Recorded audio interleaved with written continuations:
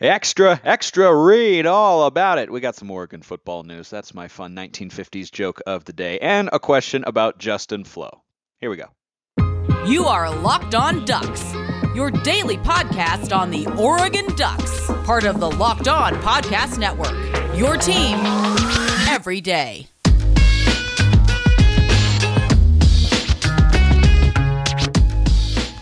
Yes, it is that time once again for Locked On Ducks. I'm your host, Spencer McLaughlin, D1 play-by-play broadcaster and lifelong Oregon Ducks fan. Thanks for making this your first listen or your first view of the day. Part of the Locked On Podcast Network, your number one source to stay up to date with the Ducks. Like, comment, subscribe wherever you're listening to or watching this show. I appreciate everybody out there who has done so already. Here at the Locked On College Network, we are going back in season as of August 1st, which means we will be bringing you content on whatever show you listen to, whether it's this one or another one. I also host Locked On Pac-12.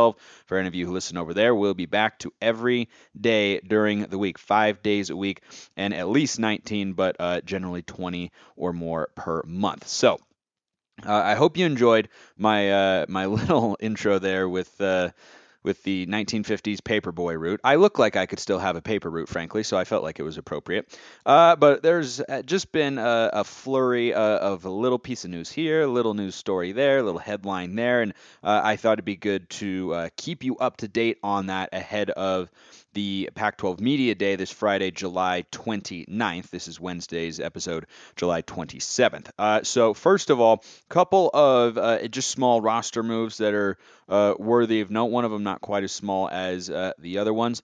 Tom Snee, the punter who was simply sensational a season ago in that win at Ohio State. He's away from the team for mental health reasons. Certainly wishing him nothing but the best.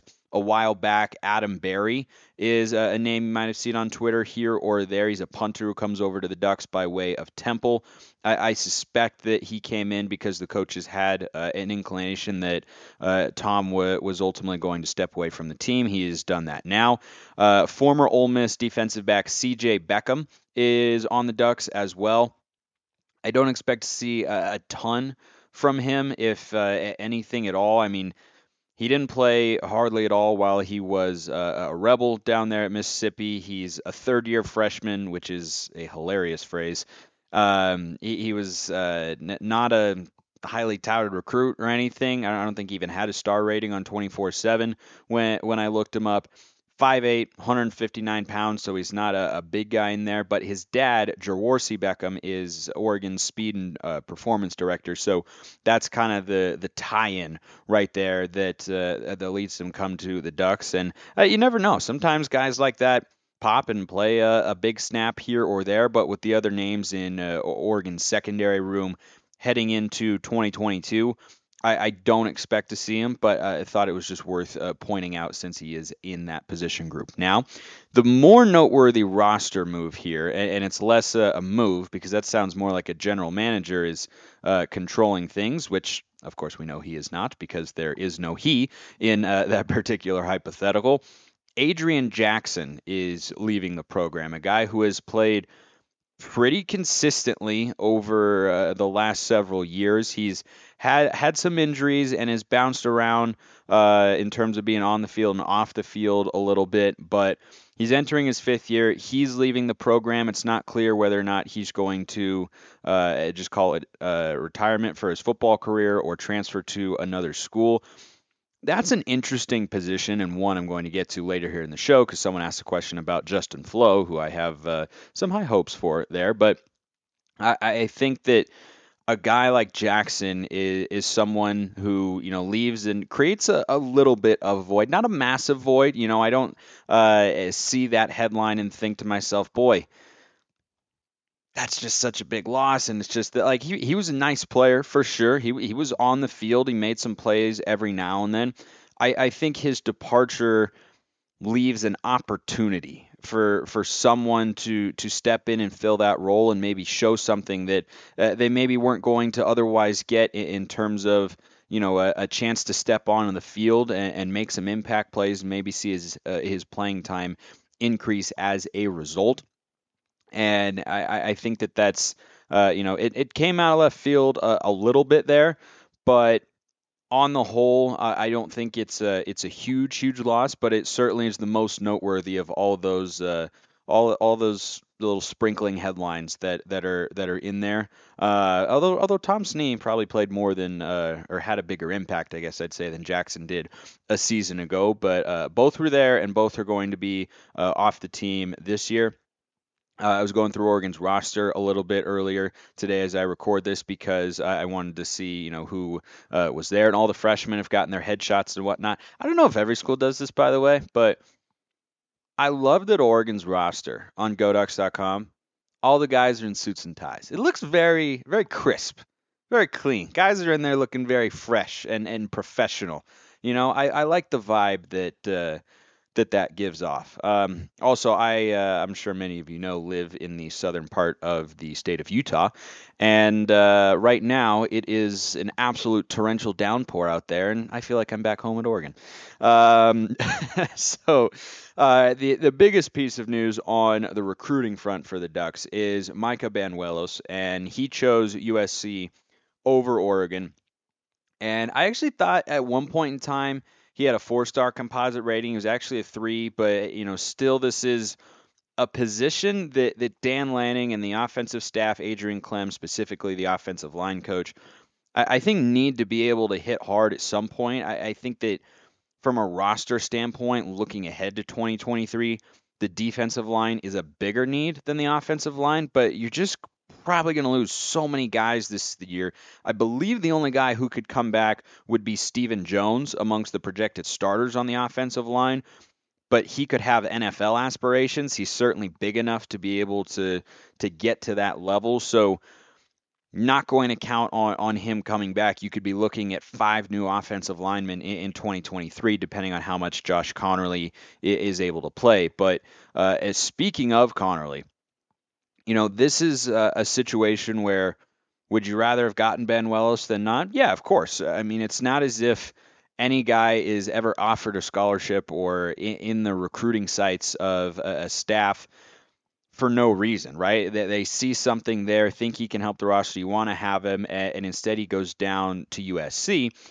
But between Micah Banuelos and Josh Connerly, I would definitely rather have Josh Connerly at this point in time. And the Ducks, I think at one time were trending well for Banuelos. I think they actually had a few crystal balls there, which just goes to show you it's something to pay attention to because they're often right, but they're not always right.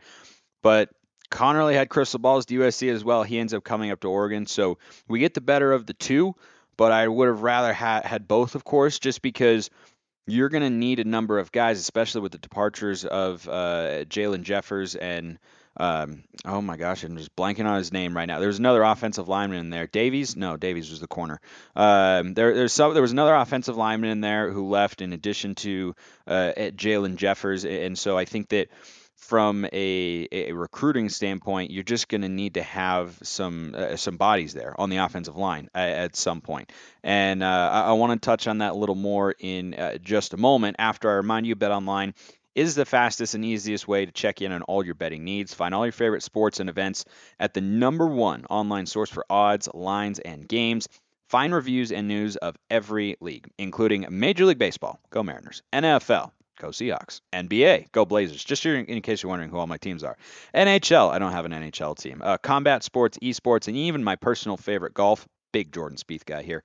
BetOnline continues to be the top online resource for all your sports wagering information from live in-game betting, scores, and podcasts. They have you covered. Head to BetOnline today or use your mobile device to learn more about the action happening today. BetOnline, where the game starts.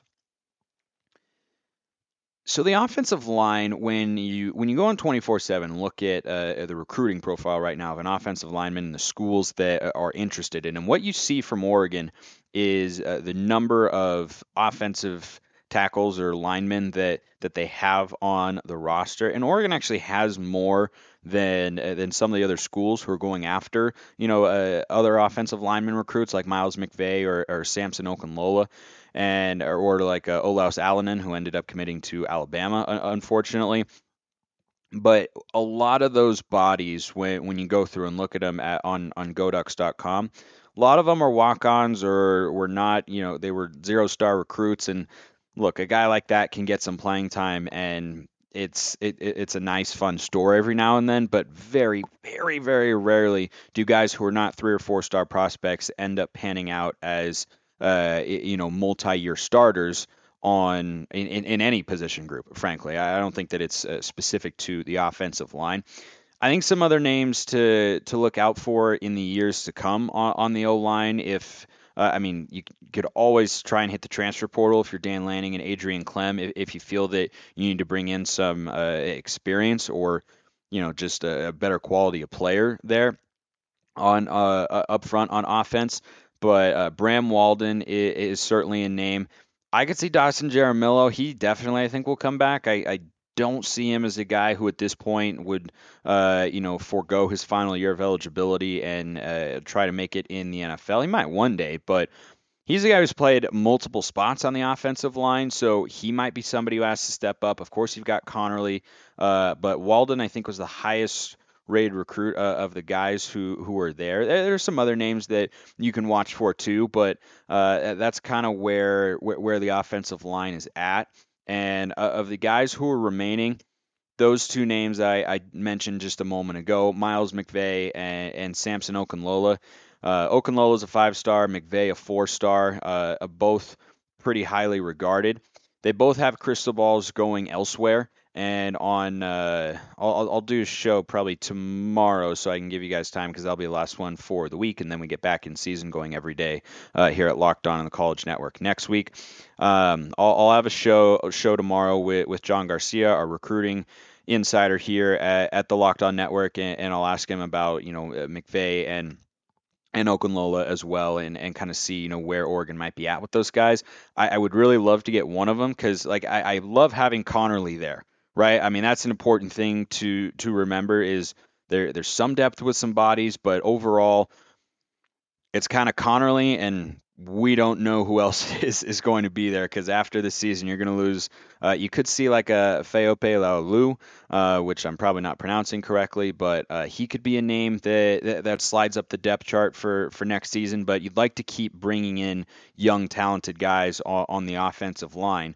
And I don't expect them to be as good as they were when Cristobal and Mirabal were running the show for that group because they were really, really good at developing good offensive lines. But it's something that Georgia was able to do, at least sufficiently enough to win a national championship with Stetson Bennett as their quarterback. And, Adrian Clem and Kenny Dillingham and Dan Lanning, those are kind of your primary offensive linemen recruiters in there. I think have got to be able to bring in the sorts of bodies that can help Oregon win games in a significant way. Again, I don't expect it to become the identity of the team. I don't expect it to, as it was for the last 4 years, where like that's the reason you win games, but it should still be a unit that is a plus on the whole rather than just kind of being average compared to the rest of the roster. But right now, I know Connerly will be there for the next couple years.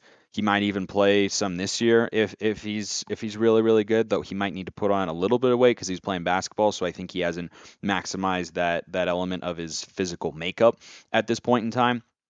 But I know that he's going to be there. But every other position, it's kind of wide open, and I think that'll be a really really interesting group to monitor here going forward. I mentioned earlier as well, Olaus Alanen, he committed to Alabama. He's a guy who's coming over originally from Finland. Would have been a nice get, but he's going to go down to the Crimson Tide. So the number of high profile recruiting bodies that are available in the class of 2023 up front are dwindling in that sense. Maybe some more guys will emerge. I mean, it happens all the time. We just saw it with Jurion Dickey, where you can originally be rated as this many stars as a recruit, but then you start to trend up, or you pop your senior year of high school. That sort of stuff does happen, but definitely something that is worth following for the next couple of years here on the recruiting front. The trenches on both sides of the ball. I've talked about how important I think the defensive line recruiting needs to be for Oregon, and we're still waiting on names like David Hicks, Mateo Uiagalelei, Samuel Mpemba. Terrence Green is committing on Monday. Hopefully, Oregon's in a good position with him, 4 star out of the state of Texas. But a lot of options there, and hopefully the Ducks can start to get some wins. Also, I'll touch on this Next week, a little bit more, but the Pac-12 media members voted on their preseason all-conference teams in our beloved Conference of Champions, which will, maybe exist for more than 2 years. But if it is, well, we'll enjoy it while it's here. First team performers for the Ducks, they've got four on the second team, excuse me, and then five on the honorable mention list as well. First teamers: Noah Sewell, TJ Bass, Alex Forsyth, and Brandon Dorless. Second team: Byron Cardwell, Justin Flowe. Going to talk about him here coming up. Camden Lewis, Christian Gonzalez, and then honorable mention, you've got Seven McGee on there as a return specialist, which is some pretty impressive hype, I think, because he didn't play a lot last year. I mean, he was explosive in the time that he did show when he got onto the field, but I was a little surprised to see his name on there. Jamal Hill and Bennett Williams, both of whom are likely playing their last year's in Eugene, respectively, and both of whom I really like a lot. Popo Amavai and Ryan Walk, all honorable mention. We're ending today with a mailbag question, and I will answer it here. It comes by way of the Twitter mentions, and that is one of the many ways you can get a question answered here on the show. I should also let you know that next week will be the last week until I take a 2-week vacation, where I'll be doing shows live in a sense, in that I'm typically recording them the night before. The following 2 weeks worth of shows that I'll do for you here on Locked On Ducks will be shows that I'm recording ahead of time, because I'm going to be out of town, not consistently having access to internet, and also I'll be with family and friends. So rather than having to do some work, I'm kind of front loading the work and doing it ahead of time. We'll be doing some game and maybe some position group previews as well.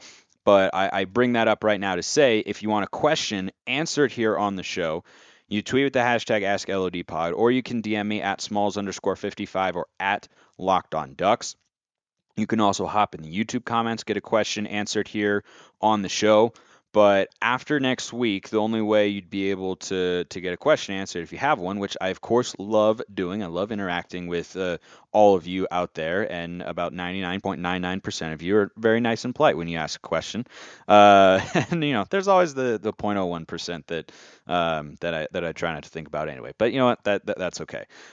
So if you want a question that gets fully explained rather than just me responding, because while I'm on vacation, I will answer your question via direct message. Might not check the YouTube comments quite as often, because it'll be a little bit of a detachment and break vacation for me there, all throughout the Pacific Northwest. But that's I'll still check my DMs, right? Just slide them in the DMs, ask me a question. I'll send you a message back, but I won't do it here on the show. So that means the time is now for a question to be answered live here on the show next week. And here's today's question. Frosty Dog Gaming wants to know, a regular questionnaire or question asker on the show: do you think that Dan Lanning and his strengthening and conditioning staff, I think that's just strength and conditioning, can keep Justin Flowe healthy, and possibly, he wrote possibility, but I think that means possibly, Justin Flowe could have his breakout season, or will he get injured again this season? I never want to see anyone injured, though. Well, no, I didn't think that you would. No one ever wants to see anybody injured.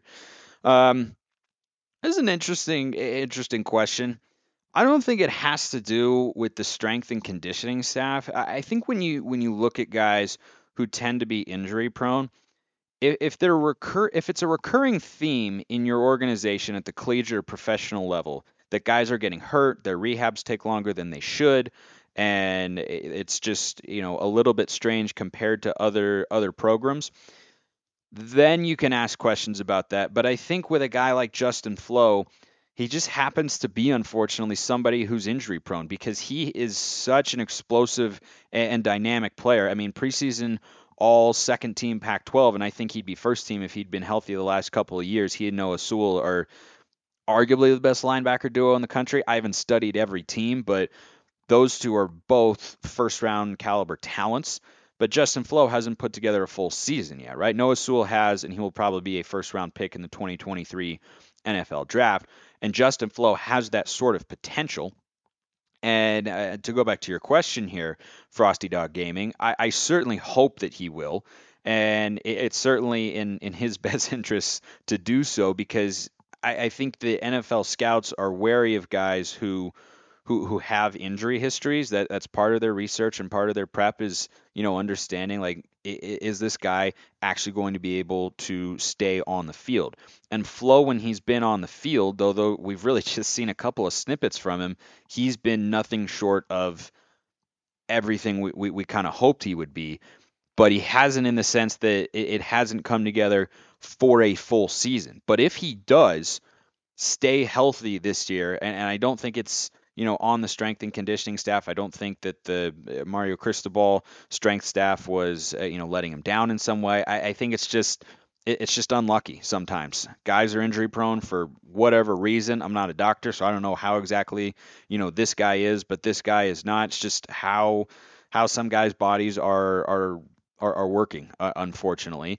But if he is able to stay healthy, which is an if, he could be such a dynamic player and the sort of guy that Dan Lanning loves to have on defense. And if I were a quarterback in the pocket, I wouldn't want to see him coming at me on a blitz of any kind at any point in time because he is just so explosive and ferocious and fast and strong, and he's instinctual as well. And the other disappointing part about him having been injured so often for the last couple of years is he hasn't had the chance to develop. So right now, if he'd been healthy the last 2 years and going into his third season in Eugene, he would be a more refined, experienced, and polished linebacker the way that Noah Sewell is.